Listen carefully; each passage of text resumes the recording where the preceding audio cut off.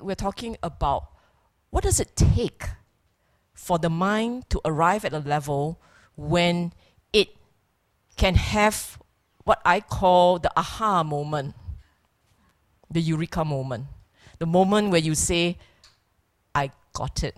I got part of it. Usually not so got it, so chim got it.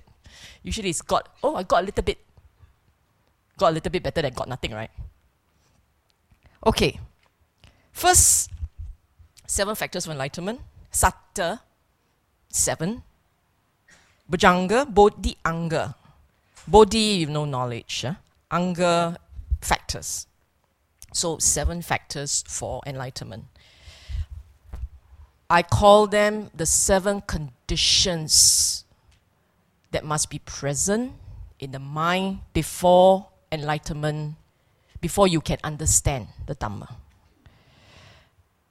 There was a sutta in the Samyutta Nikaya. It was a conversation between the Buddha and one of his top disciples, Kassapa. It's called the Kassapa Bhujanga Sutta. In it, Kassapa was sick. He was unwell, physically sick. And he was getting worse. And he was in pain. He and all and very bad. Okay? So the Buddha went to him, and the Buddha reminded him of the practice. And this was what the Buddha said. Kassapa, these 7 factors of enlightenment are well expounded by me and are cultivated and fully developed by me. They are conducive to perfect understanding, to full realization, and to Nibbana. So you need to have a series of 7 factors. These 7 factors make it possible for you to have perfect understanding, full realization, and the experience of Nibbana. Understand? This part is easy, okay? So what are these 7 factors? Incidentally, what that part means about full, perfect understanding, full realization, it means you will develop knowledge, and you will understand the knowledge, and you will experience the Dhamma. All 3 parts, okay? Everything I said last week. So what are these 7 factors? Sati, most famous, Sati, meaning to say, translated correctly as mindfulness. Clear attention to something. Full awareness of something. Okay? Sati. Dhammavichaya. Dhammavichaya means a state of mind that investigates the Dhamma, that examines, that reflects on the Dhamma. Virya, energy, energized. Piti, delight, a mind that's delighted. Passaddhi, tranquil. Samadhi, concentrated. Upekkha, equanimity. Let me explain them all. What the Buddha was saying is, in a mind that is ready to realize the Dhamma, that mind of yours must be in a state where the following conditions are present. They are not sequential. You must remember that. They are not sequential. Meaning to say, aha, this is mindfulness. Aha, this is Dhammavichaya. Aha. It's not like that. It's if you look at that mind, you can see they are like this all together. One lump sum. Macam Tiga station meal. You come together. 一摆来. Not you take one, take macam buffet like that. Take one, pick one, pick one. Not like that. One go all on the table. Chinese banquet style. Actually, not Chinese banquet style. It comes sequentially, right? Chinese banquet style, but put together. You must remember that, okay? So imagine, this is what the mind should look like. You have perfect mindfulness. Now, if you say, not possible for the mind to be like this, you haven't done meditation. Because if you were to do meditation like what you did just now, I don't know what you did just now. You were supposed to be doing meditation just now, okay? If you were doing meditation correctly, you should be experiencing a few factors at one go, right? You feel concentrated, you feel light, you feel clarity, there's a certain delight in you. If you go a bit further, you feel calm, magnanimous towards all, malice towards none. They are all in your mind at the same time, so it's possible. The mind can have more than one factors at any one time. So in a mind that is what you would call balanced enough to realize the Dhamma, a mind that is ready, that is balanced enough to realize the Dhamma, that mind must have the following states. It has to be very sharp in its mindfulness, meaning to say, you can spot the arising of anything, any thought, any connection between your sense organs with an external or internal stimulus. You can spot the arising of that connection. And you can track if you want to track. And you can observe how the phenomenon changes. You understand? Okay. Not quite. Tell me, right now, in your mind, is there a thought? When did it come up? Don't know. At what point when it come up, what were you doing? Don't know. If you are very sharp in your mindfulness, your spotting capability, the point when it arises, you would have spotted it. As the thought arises, you would have spotted it. Or, sorry, as the thought arose, you would have spotted it. You understand? So, mindfulness to a point, the quality of mindfulness is so sharp that you can actually see how the thought, how your feelings, how your state of mind morph, how it changes, how it gets transformed. So the mindfulness is that sharp. And it's not a sudden thing. You would have been mindful for a while. So you have been observing the mind for quite a while before you can actually see how the mind morphs, how it changes. So you're able to see that, okay? That's the sharpness of the mindfulness. A mind that is so clear, so mindful, that mind automatically will be examining phenomena as it arises. That instinct to examine the phenomenon as it arises, that instinct is called Dhamma Vichaya.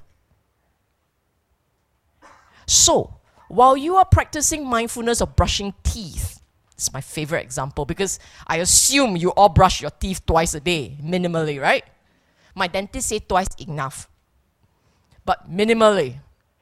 When you're brushing your teeth and you track the entire process of brushing, from the point you pick up the toothpaste and the toothbrush, and you squirt the toothpaste on the toothbrush, you actually track the whole process.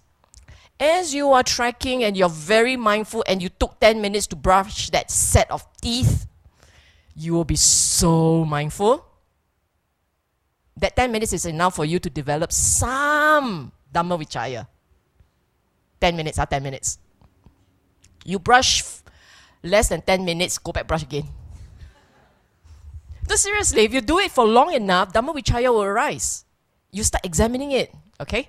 So you start examining the phenomenon.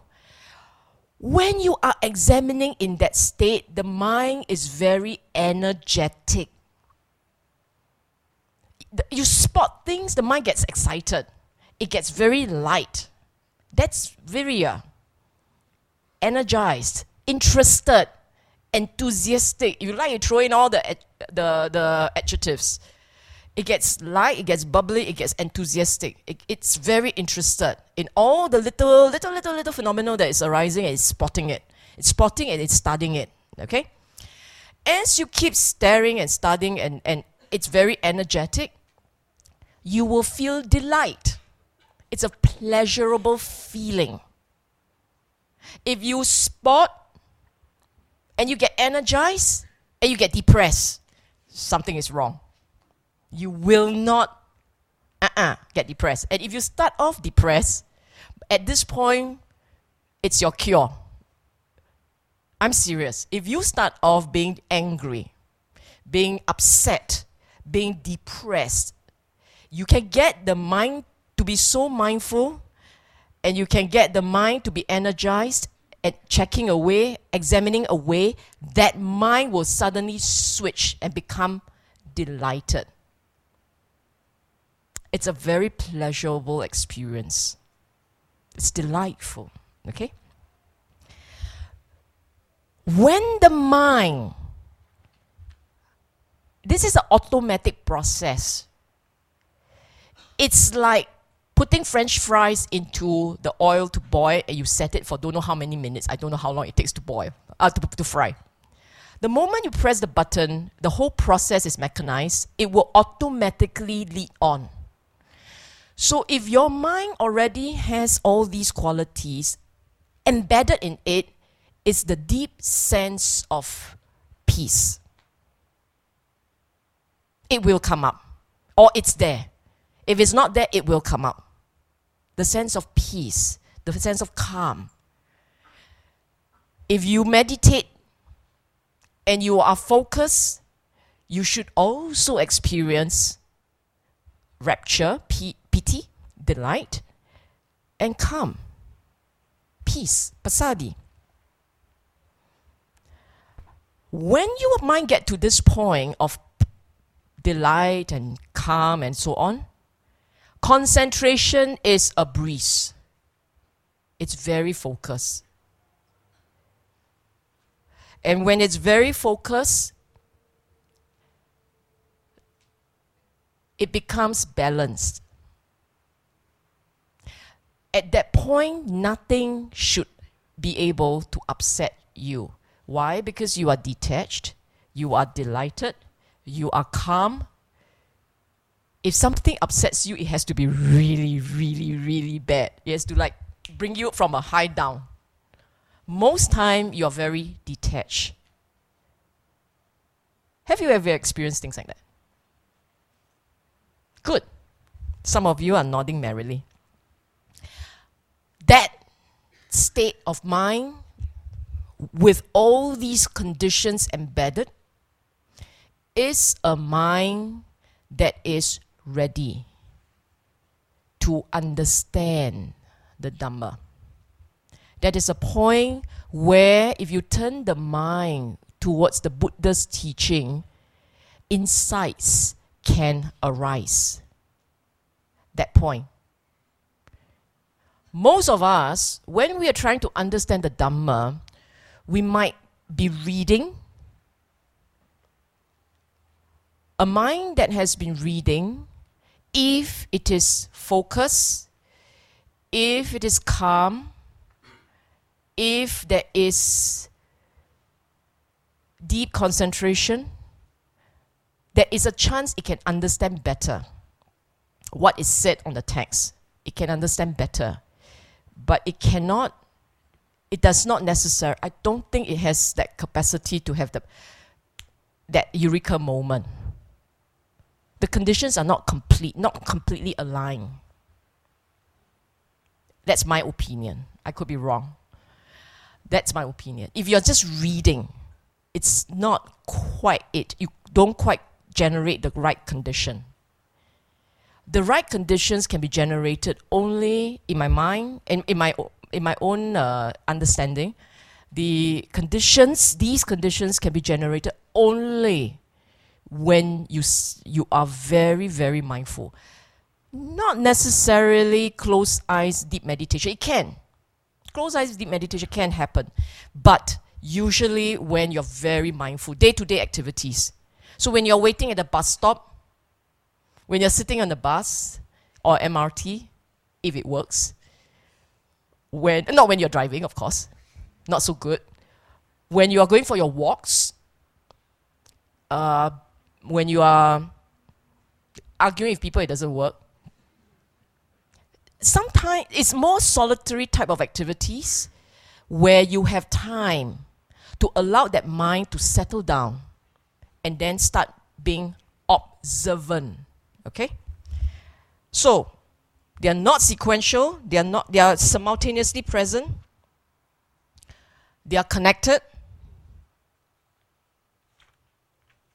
and their conditions, it's non-negotiable. There are conditions that must be present before the mind can understand. In another sutta, it's called the Bhavana Nuyutta Sutta. It's Anuyutta, so Bhavanuyutta Sutta. Mental Development Discourse in the Anguttara Nikaya.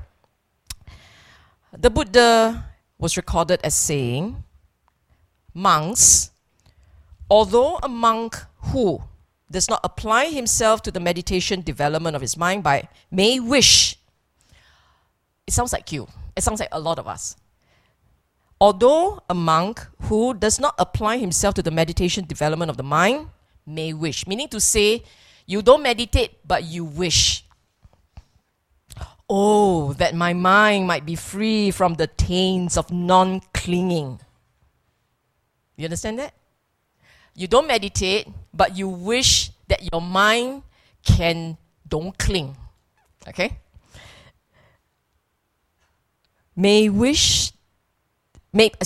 Oh, that my mind might be free from the taints of non-clinging, yet his mind will not be freed. You don't meditate, but you wish that you will not be so clinging, that you will cling less, but it won't work. Why? The Buddha said. Because he has not developed his mind. Not developed in what? And this is what I'm going to share over and above the 7 factors of enlightenment. You see, 7 factors of enlightenment is what I would consider almost the final step.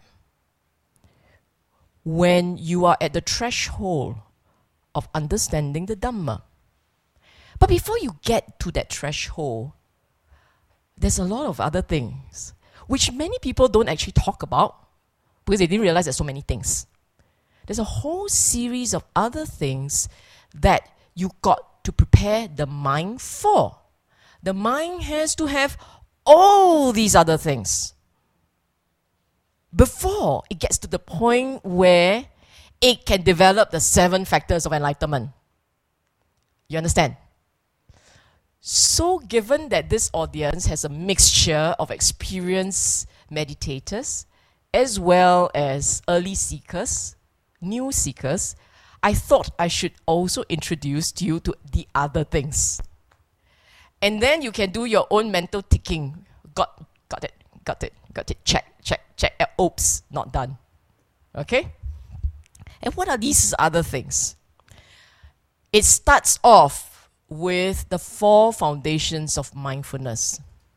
Meaning to say, before you get to the part where we say, let's talk about mindfulness, the Buddha says, let's develop mindfulness. Let's learn what is mindfulness and learn how to develop that. So the very first step starts with the 4 foundations of mindfulness. What is this? What are these 4 foundations of mindfulness? The Buddha gave a series of objects for the mind to pay attention to. And to cut a very long story short, for Foundation of Mindfulness, I've discussed this like many times. To cut a very long story short, the 4 sets of objects are: first set, your physical form. Everything associated with your physical form. Breathing, standing, walking, sitting, lying down. That your physical form has all kinds of little unique features: nails, hair, bile, sweat, etc., etc., etc. The physical form. Observe that form. When you sit, when you eat, when you moved, when you brush your teeth, and so on and so forth. Okay? So observe using the physical form for the mind to pay attention to. That's one. Second one, feelings. All of us talk with passion about our feelings. But the Buddha said don't waste time. Feelings, pleasant, unpleasant, neutral. That's it. Don't wax poetry over your feelings. Pleasant, unpleasant, neutral. Feelings. States of mind. Meaning to say, I'm feeling delighted. The state of mind. Pleasant, broad. Or if you're depressed, it's down, it's heavy. It's weighted, and so on and so forth. This state of mind. And finally, looking at the conditions in the mind and trying to think and identifying with the Dhamma. They call it Dhamma. Actually, it's actually conditions of your mind.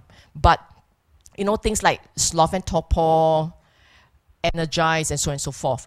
So basically, the first thing with regards to mindfulness is to bring mindfulness home. Home to yourself. Mindful about what? Mindful about how this body works, how the nama rupa works, the body and the mind. So your 4 foundations of mindfulness focuses the mind's attention on phenomena that develop within your mind and within your body. And this is with you at all time. Unless you have out-of-body experience, in which case it's not my area of specialization. For most of us, we stay within the body, right? Yes? Okay. And we stay within the body must mean that you carry it everywhere you go. It's portable. So it means at any one time, you want to be mindful, you have the necessary material to be mindful. It's with you. Okay? So the first step is called 4 foundations mindfulness. The second lot is called the 4 kinds of striving. Samutpada. What striving? Look into your mind. And your mind you will find there are positive states and there are negative states. Yes? When you feel like scolding somebody, is that positive or negative? Neutral. Buddha says it's negative because it's based on anger. If you want to buy something and you must get the handbag. Positive or negative? Positive, because it's based on craving. It's not a case of it's good or bad. It's not good or bad. It's based on skillful, whether it takes skill or it is unskillful. You see, giving in to the temptation to buy the handbag doesn't take skill. You just take money. Yes? Giving in to the temptation to buy something is not skillful. It's not positive. When you keep giving in, what happens is the mind gets, the craving the craving level rises. And more craving means more dukkha. Okay? So you must see that connection. Holding on to restrain, to smack someone, or to unleash your anger takes skill, right? And therefore it's called kusala, skillful. So in this 4 striving, basically it is like that. When there is a negative, unskillful instinct arising in your mind, you stop it. If it's already there, when you realize the mind, it's already there, you purge it. You force it out of the mind. Let go of the thought. If there is no skillful state in the mind, meaning to say there isn't giving, there isn't friendliness, there isn't kindliness, if it's not there, you try to develop it. And if it is there, you're feeling very magnanimous, very benign, very benevolent, let it flow. 4 efforts. You will say, no problem. Really?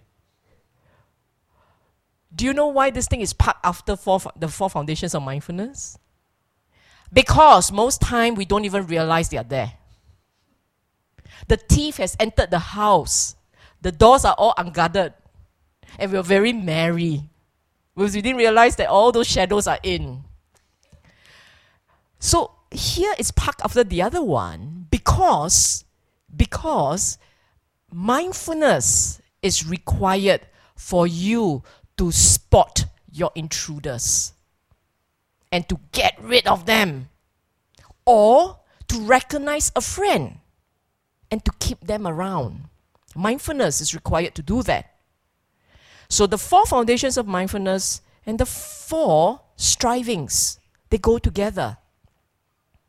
If your mindfulness is not sharp, I can almost guarantee your house is like Center Point or Lucky Plaza on a Sunday. It's a shopping mall. People go in and out, in and out, in and out, in and out. It doesn't matter. And likewise, you will be, you are like, what's that thing called? Bungee jumping, you know? Up and down, up and down, up and down, up and down. Just thank goodness you're not dead in the bouncing. Okay? What other requirements do you need to have in order for you to get to a point where you have the 7 factors of enlightenment? Buddha calls it iddhipada. Iddhipada are basis for success. So there should be these other conditions in the mind. You should have will. You should have energy. You should have discrimination. And you should have some clarity. What is this will? A desire to succeed, a desire to get it done, a determination to get it done. You have to have energy. A lot of us make all kinds of resolution, sometimes, most time, beginning of the year, sometime on your birthday. They are always updated.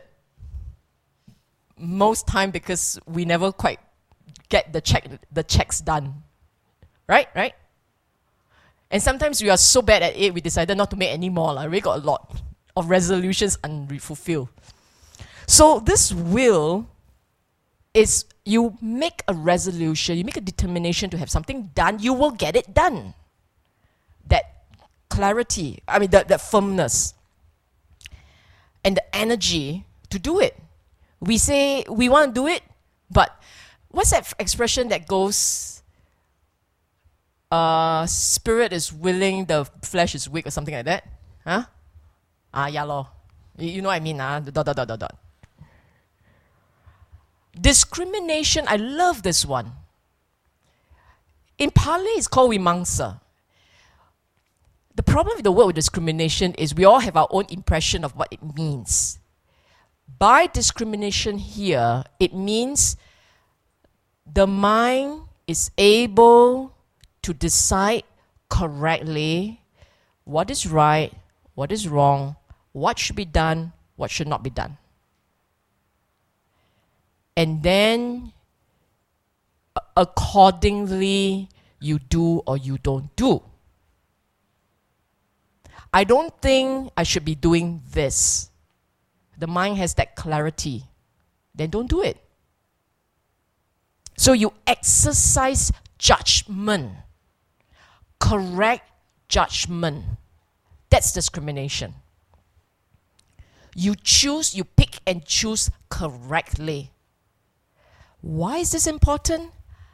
Let me give you an example and you see how important it is. All of you are feeling rather generous, right? Suppose, let's say, people come to you for contribution, for donation. 1, 2, 3. A whole bunch of fellas coming already because you just won the lottery. Then you not so bright, tell the whole world. So all this coming to you. Huh? Do you have to pick and choose? Or you pai kai fong? Just sit and give. You will pick and choose. Most of you here, I say most lah, I give allowance for the extreme minorities. Most of you here consider yourself relatively national average good person, right? I say national average, ma. But so I give allowance for the extremes, the really good and the really not so great. So national average good person means you will help. Then you feel bad when you don't help. Then when do you help and when do you help? Then you help already, then how? And ... right? Don't you have this kind of dilemmas? How do you decide? How do you say yes, no, right, wrong? How do you decide? So the point where you're making all these judgment call, do I help? Do I give? How much do I give? How much do I help? These are all vimangsa. Being discriminate. If you are the holy martyr, liao lo, no need to practice. Because you will be going around and helping the world and saving the world and in the process killing yourself. It will happen. All depleted energy. You understand that? So vimangsa is the capacity to decide, to make good judgment, and to move on. Tell me this is not important? Of course it's important. You need to make judgment about the practice. So, and the last one is the mind. Consciousness. Clarity of that mind. Clarity of the mind to know what must be done. So let me put it all together. You decide that you want to understand the Dhamma in this life. You're not going to postpone it. Okay? You said, I'm going to try and understand this Dhamma in this life. You make that determination. So that's chanda, the will. Then you say, I will do it regardless. I will try. And you get very energetic. You're very motivated to start. So you go. Okay? That's energy. And along the way, you encounter all kinds of obstacles. You met all kinds of teachers who tells you all kinds of things. You get all sorts of confusion. So you need to make some judgment call. You make the right judgment call. If your understanding is correct, your mind is clear, your understanding is somewhat correct, you stay somewhat focused to the Dhamma, your GPS working properly, your judgment calls will all be right. This one better siam. This one can follow. This one, the understanding not bad, I think can follow. It will be like that. These are all the early stages. Later stage, when you are now very well practiced, it will still need all these qualities. Because as you are practicing, you begin to see a bit more of the Dhamma. You begin to have ideas. Okay? You will get ideas when you start to practice. You will start to make your own conclusions about what your experience means. You get the wrong vimamsa, your conclusions, your judgment call, or sudah. How do you say wrong? Never mind, wrong. Malay Limited. Gabra, Gabra. So you make all kinds of wrong judgment call and you end up in the wrong track and you go in the wrong direction. You understand? So the importance of these little qualities. And then there are two sets which the Buddha call faculties, indriya and bala. They are the same. The only difference is that at one level, they are capabilities. At another level, they become the powers you can tap on. Potential and power, if you think of it that way. Okay? And these are the five indriyas and the 5 balas. You need to have saddha, faith, virya, the word energy comes out again, sati, mindfulness, samadhi, concentration, panya, wisdom. There you go. How come same words? They are different. They are the same words in English and in Pali, but what they are supposed to do, this particular quality, what it's supposed to do for you is different. The difference being this. Here you are a practitioner already. By this point, I'm no longer talking about beginner who's going shopping. Not sure what they want out of Dhamma. Maybe Friday, Saturday, Sunday, one day, one of the days, go down, practice a bit, and that's it. Don't know what's going on. I'm not talking about that. I'm talking about a practitioner. Someone at some point made a determination to say, in this life, I try to see something. I try to understand the Dhamma as much as possible. I'm talking about that man, that person, that lady, that man. Okay? Got to be gender specific. So now you have a practitioner. And here what the Buddha is saying, what does it take to lift you? To take you from one point where you are kind of meandering around to a point where you are more focused, more targeted. You will go somewhere. What does it take? So what it takes at this point is you will require in your GPS some tools that will keep you in the correct direction. And these tools are saddha. When you set off, I tell you what's the difference in saddha, okay? When you are new, when you don't know anything about the Dhamma, and you're coming for Dhamma talk for the first time, not a session like this. You go for one of the sessions that talks about who's the Buddha, what's the Dhamma, who are the Sangha, and so on and so forth. One of those sessions where you know what's going on, that session. At that point, when you listen to the talk, and whatever is said resonates with you, you say, it makes sense. I kind of like what they said here. I think I can become a Buddhist lah. That point, that saddha, that requires a little bit of faith. You listen, you like the message, it resonates with you, it connects with you, and you say, I will be a Buddhist. You have a small understanding of the message, and you say, now I will go and try and understand the message further. That point, that start point, at that point you need saddha.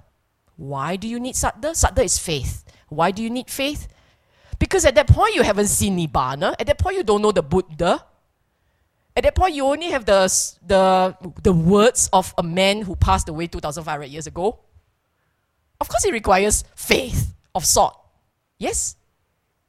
Nah? Yes? No? No? Yes? Yes. Sure yes one. It's like, this answer is obvious. Huh? Okay. Now, you graduate already. Quite kilat already. You have spent time meditate because you got the 4 foundations of mindfulness, right? You got 4 foundations of mindfulness. You got the striving. You're practicing well. Yes? So you are no longer the starry eye fella that started out on this journey. You are now somebody who is intermediate. Primary 6. Intermediate already. So at this point, why do you need sadda? You ask. Because this is the point where you really are practicing and you really can see your mind, and sometimes it drives you nuts. And then you kept asking yourself, where is this journey leading? Am I heading in the right direction, the wrong direction? What keeps you anchored here is your belief that there is something at the end of a journey. Yes? You must still believe that there is Nibbana, and you want to see that. You must still believe that the Buddha knew what he was talking. He didn't swan you. Yes? So therefore, sadda is still important, but at a much, much higher level. Because you have already gone onto the journey, and the journey is tough. Sorry, for those who haven't started out, it is tough. I'm so sorry to give you the, what do you call it, spoiler. It will be tough. Because, why is it tough? Because our mind is a cesspool. Our mind is a garbage pit. We store up so many nonsense all cluttered inside there. You need to detox slowly. And you all know, for those of you who had tried detoxing your liver, it's a tough process. So this journey of self-discovery, this journey of learning to be at peace with yourself is not easy. And therefore, you need sadda, the faith that at the end of this struggle, something is there for you. But the good thing is it's in this life, if you get it right. Okay? Why do you still need energy? Why does this word energy keep coming up? Because you know how many people gave up because of lack of energy? Every step of the way, what keeps you going is drive. Every step. Whether when you first start out waking up and going to temple, that one step is already energy. Sunday leh. The one day your boss doesn't call you. Some bosses don't work for them. But seriously, that energy, every step of the way, you need it in different amount. So the Buddha would be remiss in his duties if it doesn't tell you you need energy to keep going. It's not just energy, it is drive. The determination to go on. What keeps you on the right path? Sati, Samadhi. You see the importance of these two? Because you're watching your mind, you see. This journey of self-discovery is about knowing your mind. And the only way you can understand the mind is if you pay very close attention to it. Paying close attention to the mind, paying close attention is mindfulness. Full of mind. Mindfulness. I thought I was being clever. Mindfulness. What is samadhi? Samadhi is when you can pay attention and complete it without being distracted, without dropping it at all. Samadhi is you are able to lock and stay. You understand? Mindfulness is you're able to track and move. So think of it this way.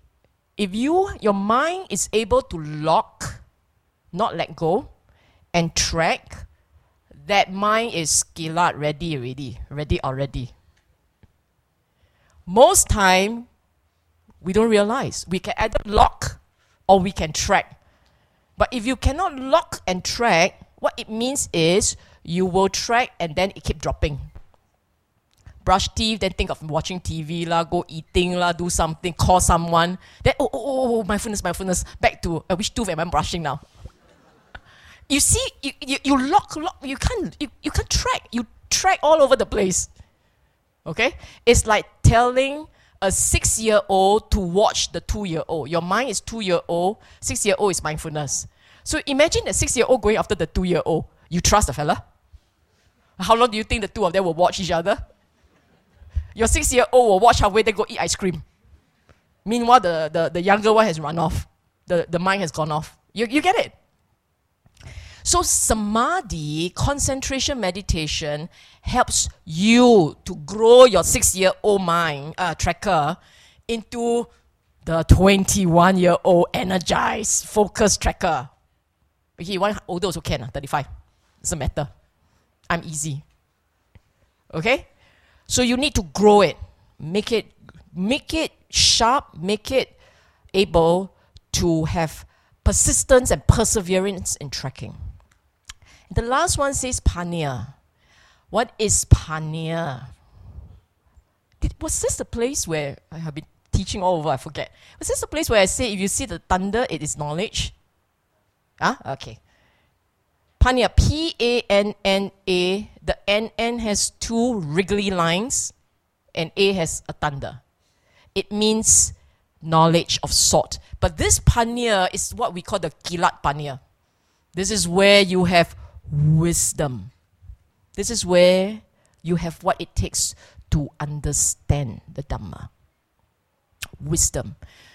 Wisdom with knowledge. Not what we call street wisdom or old folks' wisdom. I don't know what that means. It means old knowledge but may or may not be applicable. This is knowledge of the Dhamma. Wisdom. Okay? All these, you need to prepare before the mind gets to the 7 factors of enlightenment. Okay? So, not good enough, actually, to just happily, let's go for the 7 factors of enlightenment. First one is what? Mindfulness. Okay, develop mindfulness. Sure can. Can. A bit time lah. Because the mindfulness that you will develop is actually the 4 foundations of mindfulness. First. Right at the start. But is it sequential? No. Actually, they're not really sequential either. They're not. They can be when you start. When you first start, you got to start somewhere. When you first start out on this journey, you got to start somewhere, right? You got to catch one bus. Then yes, you got to catch the bus that is called 4 foundations of mindfulness. That's the first bus you need to catch. And then as you journey on, you will develop the ability now to spot what is the content in your mind. And as you see the content in your mind, you know what to drop and what to keep, what to grow and what to purge. You're very good at that now. And then you need to make sure that you stay focused, stay committed, stay enthusiastic on this journey. Believe that it will lead to something. Have the faith that it will lead to something. You see how they are all connected? All this has to be there. But in the meantime, you're still on that bus. The 4 foundation mindfulness bus. You didn't go anywhere. You didn't climb up the bus, 4 foundation, drop off the bus, go take another MRT, which is called the 4 strivings. It's not like that. 4 striving, 4 foundations, for all the 7, 4, all the numbers are all on that bus. It's a very long number bus. It's on the same bus. You're still in the journey. You're still going on the Nibbana route. The scenic Nibbana route. Highway would be faster. But most of us take scenic route, right? I tell you why, we're lay people. All take scenic route. Some of us take detour. Why? Because Nibbana, not very exciting. So we take detour. Trust me. This route, keep it going in the right direction. It's worth our while. Okay? Then after the 7 factors of enlightenment, still got one more. After the 7 factors of enlightenment comes the Eightfold Path. The shocker. Then you go, isn't Eightfold Path supposed to start it all? Yeah, that's why I kept telling you, it's a whole lump sum together. 4, 7, 4, 4, 5, 4, they're all together on one bus. You're on this bus, and you need to be mindful that in this bus, you are on a bus that's called Eightfold Path. So the 7 factors of enlightenment is not divorced from your Eightfold Path. They're all together. Basically, the Buddha just say, this is what he's saying. Understand that to realize this Dhamma, there is a manual. The manual is called the Eightfold Path. You want me to break it down further for you so that you can practice the different parts properly? I break it down into all these parts for you. So you can collapse. It's like an email chain, you see. You can collapse it into an Eightfold Path, or you can open everything up and then it stretches into all these parts for you to be mindful of. Okay, now to sum it up, we need to sum up at some point. To sum it up, basically, the Buddha's method, the Buddha's path, is like IKEA instruction manual. All the parts are there. And they all, when you put them together, comes to a picture. You can have an idea of the object you want, like the cupboard you want, object, and you kind of meander your way through without looking at the manual. But usually wouldn't work. Yeah? Or you can pick the broad parts and improvise along the way. The broad part meaning your Eightfold Path. Just nail that. Just go for the Eightfold Path. Then you don't deviate. So that's only broad part. You never look at the screw, never look at all the little parts. I don't care. We just get a big picture, have a broad idea, we fix it up. Good enough. It can work. Eightfold Path. And then when you realize, after you've gone through your Eightfold Path and you realize, you look back and you go, oh, so this is the 7 factors of enlightenment. Got it. Oh, they will all be there. When you get the picture at the end, you look back and you see that the parts are all there. It's just that when you were going through, you never spotted them because you are just fixated on the big picture. Or you could be the other way type. I call the left brain approach to things. You go through every single screw that the IKEA manual tells you. You must fix together every little things. Little parts. You know everything. You attended every Dhamma talk. Read everything the Buddha ever said. So you are one of those that will fix everything. And then finally you see the big picture. Also can. Doesn't matter. Whatever you are comfortable with. Okay? So you can go for all the talks that tells you about the 7 factors of enlightenment, the 5 Iddhipada, this, that, and other. Or you can just go for the Dhamma talk that says Eightfold Path, that's it, the big one. And that's how you practice also. It doesn't matter. As long as you stay, as long as you're committed, as long as you believe this thing works, you want to give it a shot, and then every day you check with yourself, are you feeling better? Do you feel good? Does it make you feel energized? The Dhamma does that. If you're on the right track, you should actually feel good, even while you're feeling bad. It's hope. You will feel good. It will work. And it keeps you going, you see. One little success building on the previous success. and it goes on. Okay? Question?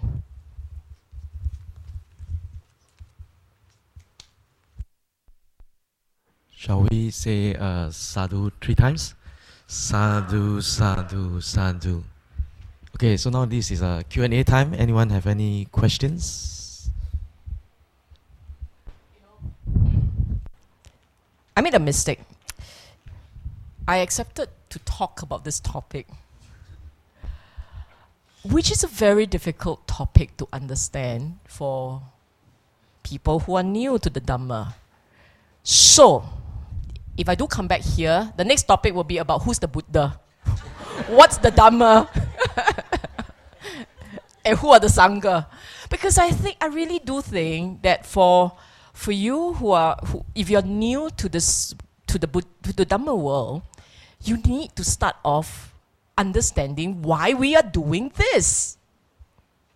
Who is this person that we are following? And why do we think he's on the right track? A lot of us have already given up beliefs that died out many years ago, right? I mean, we lived through 2,500 years, and 2,500 years, many values have been dumped on the roadside because we reject them as irrelevant in the time and age. But the Dhamma, interestingly, 2,500 years later, we say it's still valid, still working order. Just brush off the dust, it works. That's because you never use it.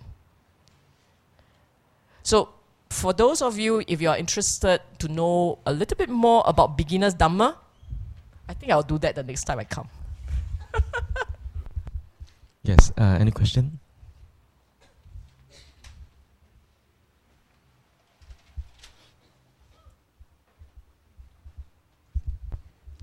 Hello, Sister Sylvia Bay. Another excellent exposition. Thanks a lot.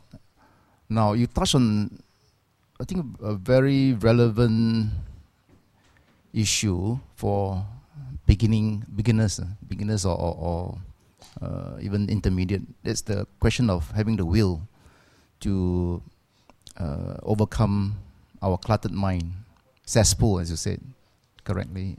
So, among the the 4 factors of what not enlightened, but the effort, right? One of which is the will. I think the will. Obviously, as you are well aware, sometimes we feel pretty energized. Other times, maybe defeated by our own weaknesses. So, how would you advise on all the beginners or non-beginners to overcome, you use the will or to develop the will to overcome periods of weaknesses or periods of, let's say, even saying going backwards, right? Backsliding. Thanks. Very practical question. I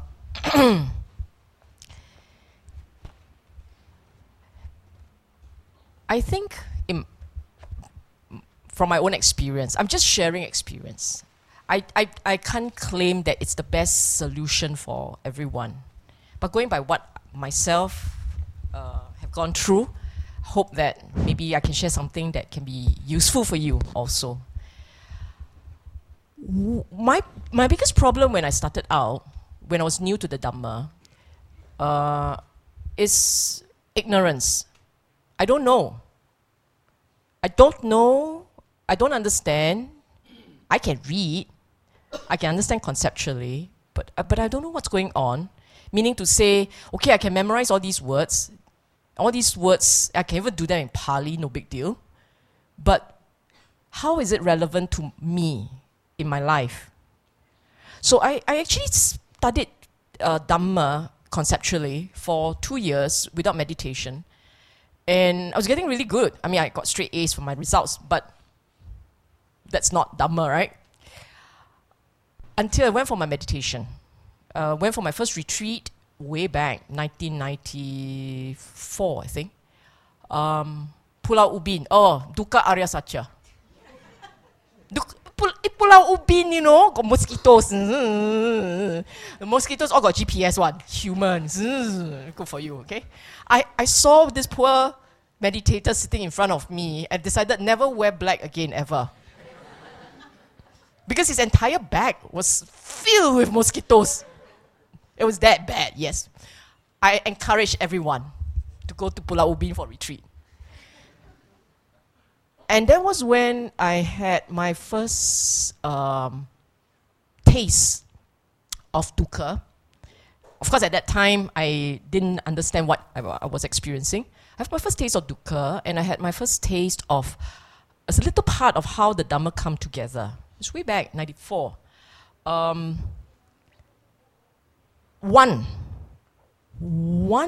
little, small iota of insight, a small insight that kept me anchored in the Dhamma through the periods of my confusion. Meaning to say, it was important, at least for me, it was important to see for myself that there was a particular phrase that the Buddha said which correlated with my personal experiential experience.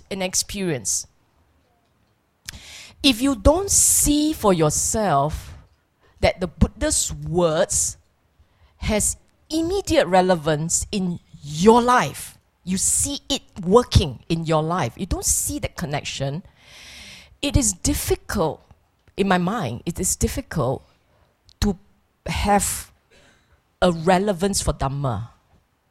Because they are all words, and lots of words. Words that talks about the mind, words that talks about how your mind is supposed to work under different circumstances and so on and so forth. But that little one episode, which for me showed the immediate meaning of the words, for me, I was hooked. I knew that my faith in the Dhamma was born. It's a faith in the Dhamma. And then, if you have faith, this is where faith is so important. Once faith is born, when you encounter problems, and you will, because this is life, it is the very nature of life that you will have conditions for problems to arise, right? So when you experience problems, for me, I will flip into the Dhamma somewhere to see the correlation. Because of the correlation, to me, is yet another learning experience. This makes sense. This is exactly how I feel. This is exactly how I experience this. And then, again, affirming the confidence. It's constantly this toggle, you see. Seeing how the Dhamma applies in my life, understanding what it means, taking it from there. The correlation keeps me anchored in the Dhamma. Difficulties in life will always be there. Why? Because we live amongst people. And people will have conflicting interests, conflicting wants, conflicting demands, and naturally, automatically conflicting priorities. Because their priority is them, your priority is you. Already conflicting, ma. So it's a natural thing to have difficulties and problems. If you can contain your own expectations and you can transform your own sense of the world, priorities of the world, your own worldview, if you can transform that, then you will find that instead of saying, people are so annoying, you'll be saying, people are so endearing. They're so eccentric, so cute.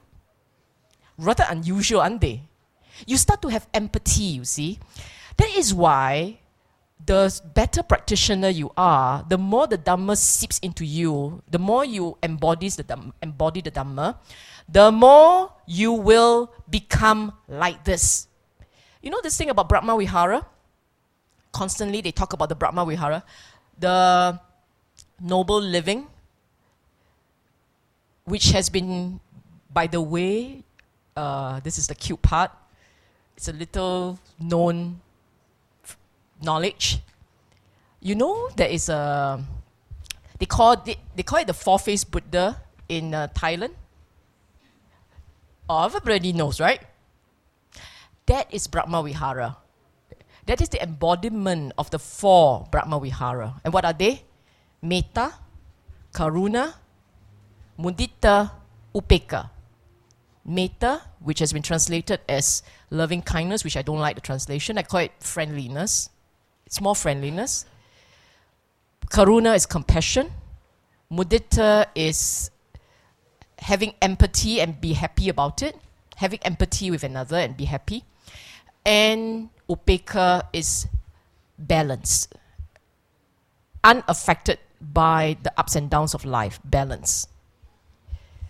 When you start to live the Dhamma, once you become very, you see the Dhamma everywhere. Once it gets there, then these four characteristics becomes very much a part of you. So when you look at the world, it's not an antagonistic place anymore. The world is not them versus me, or them versus us. The world is the world. The world, we friend with the world. You understand that? So the whole being of you will change. That's the beauty of the Dhamma. Once you understand it, you change. And once you change, you understand it better. And it toggles between. It's like that. And so you are at peace with the world. So the little things that you talk about, the anxieties, the pain, the angst, and so on and so forth, they will start to become less important and then completely irrelevant. And that's where these angst and pains will just kind of flow in and out. It comes and it goes. That's why the Buddha promised that if you were to understand and realize the Dhamma, you become unshakable. He doesn't mean you become a rock. It's not that unshakable. It means you are no longer battered by the ups and downs of life. We all are battered by ups and downs of life. I tell you why. You have spouse, your spouse, simple thing. The spouse or the girlfriend or boyfriend comes up to you and says, I don't like that. You kena battered already. He hasn't even raised his hand, she hasn't raised her hand, you are battered. She doesn't like it, what am I supposed to do with that? What am I supposed to do? You don't like it, then what am I supposed to do? You are battered. Whereas, if you're on the Dhamma, you're getting it right, she says, doesn't like it, okay, you go solve it lah. Sure, no problem. See that? The difference in the way you deal with things? Sure, let's do something about it. Then you go do something about it lah. Okay? Someone else, yeah, go ahead. Thank you. Thanks for delivering a very fine talk on these 7 factors of enlightenment. In fact, you have done much more by telling us the 37 factors of enlightenment. Now, my question is this. You have mentioned about the faculty of faith, and the powers of faith. Now, all religions in this world, they also talk about faith. Now, in what way does the faith preached by the Buddha, in what way is it any different? Or the distinction between faith of different religions.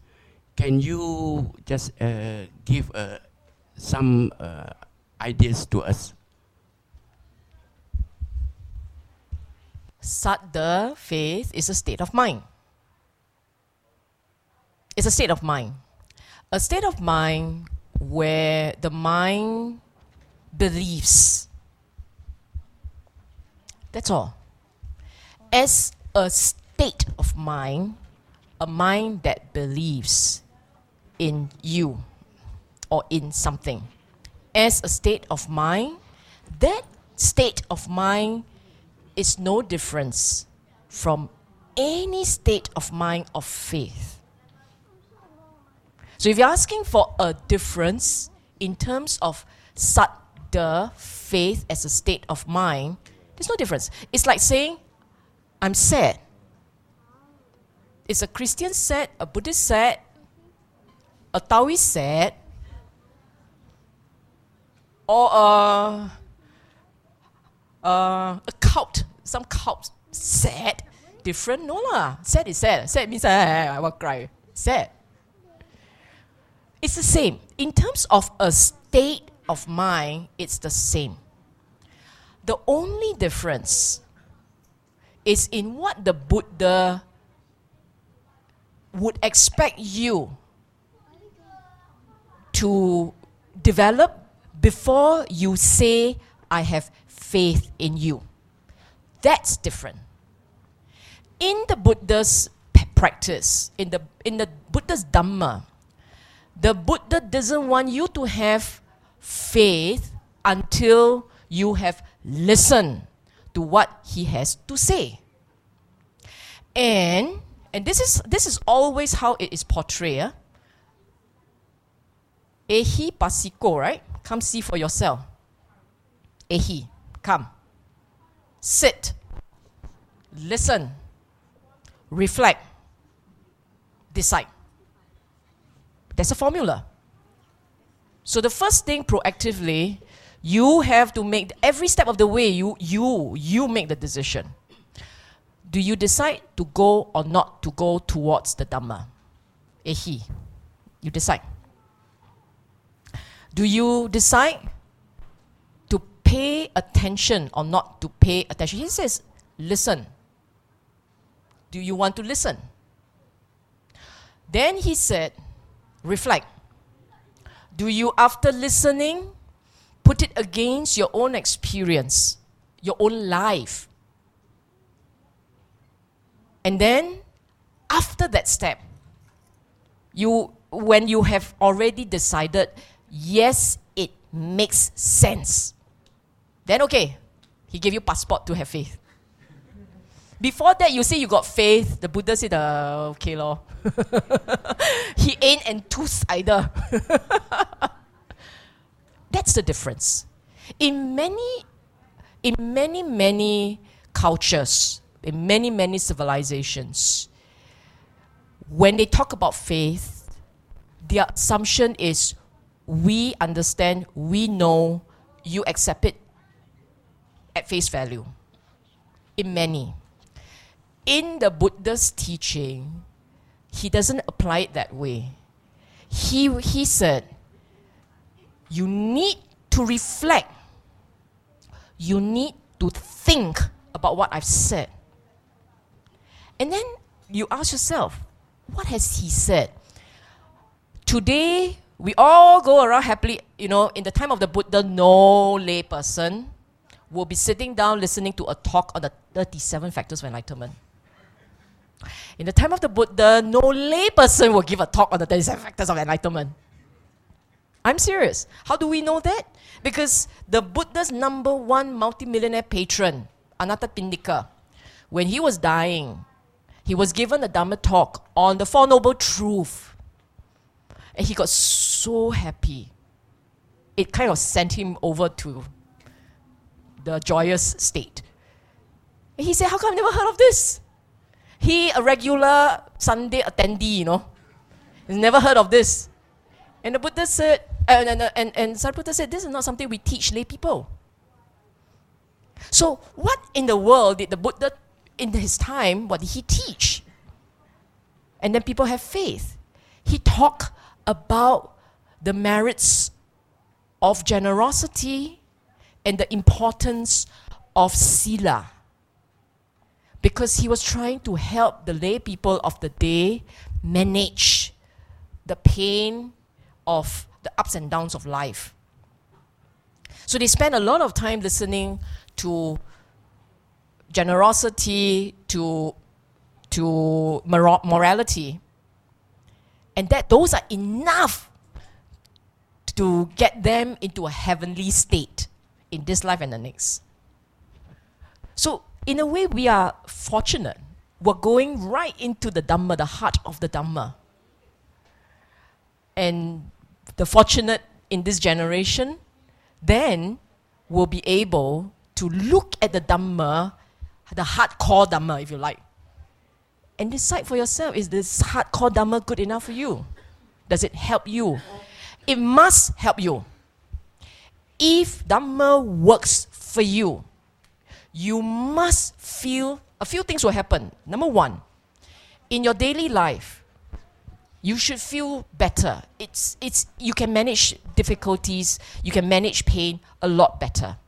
And you can recover from the punches better, faster. It will. If you cannot punch, then lay down there, cannot come up type. You really cannot, you haven't understood the Dhamma. Meaning your faith is the wavering faith. If you punch and bounce back very quickly, life punches you, you took it like Tai Chi master, then you're on the right track. And you feel light, you feel happy about it. Life is manageable, it's easy. You feel good about it. And that's on the right track. And if you feel that way, you'll have faith because it works for you. Okay? Thank you. Can we give a round of applause to Sister Sylvia? And let's say sadhu 3 times. Sadhu, sadhu, sadhu.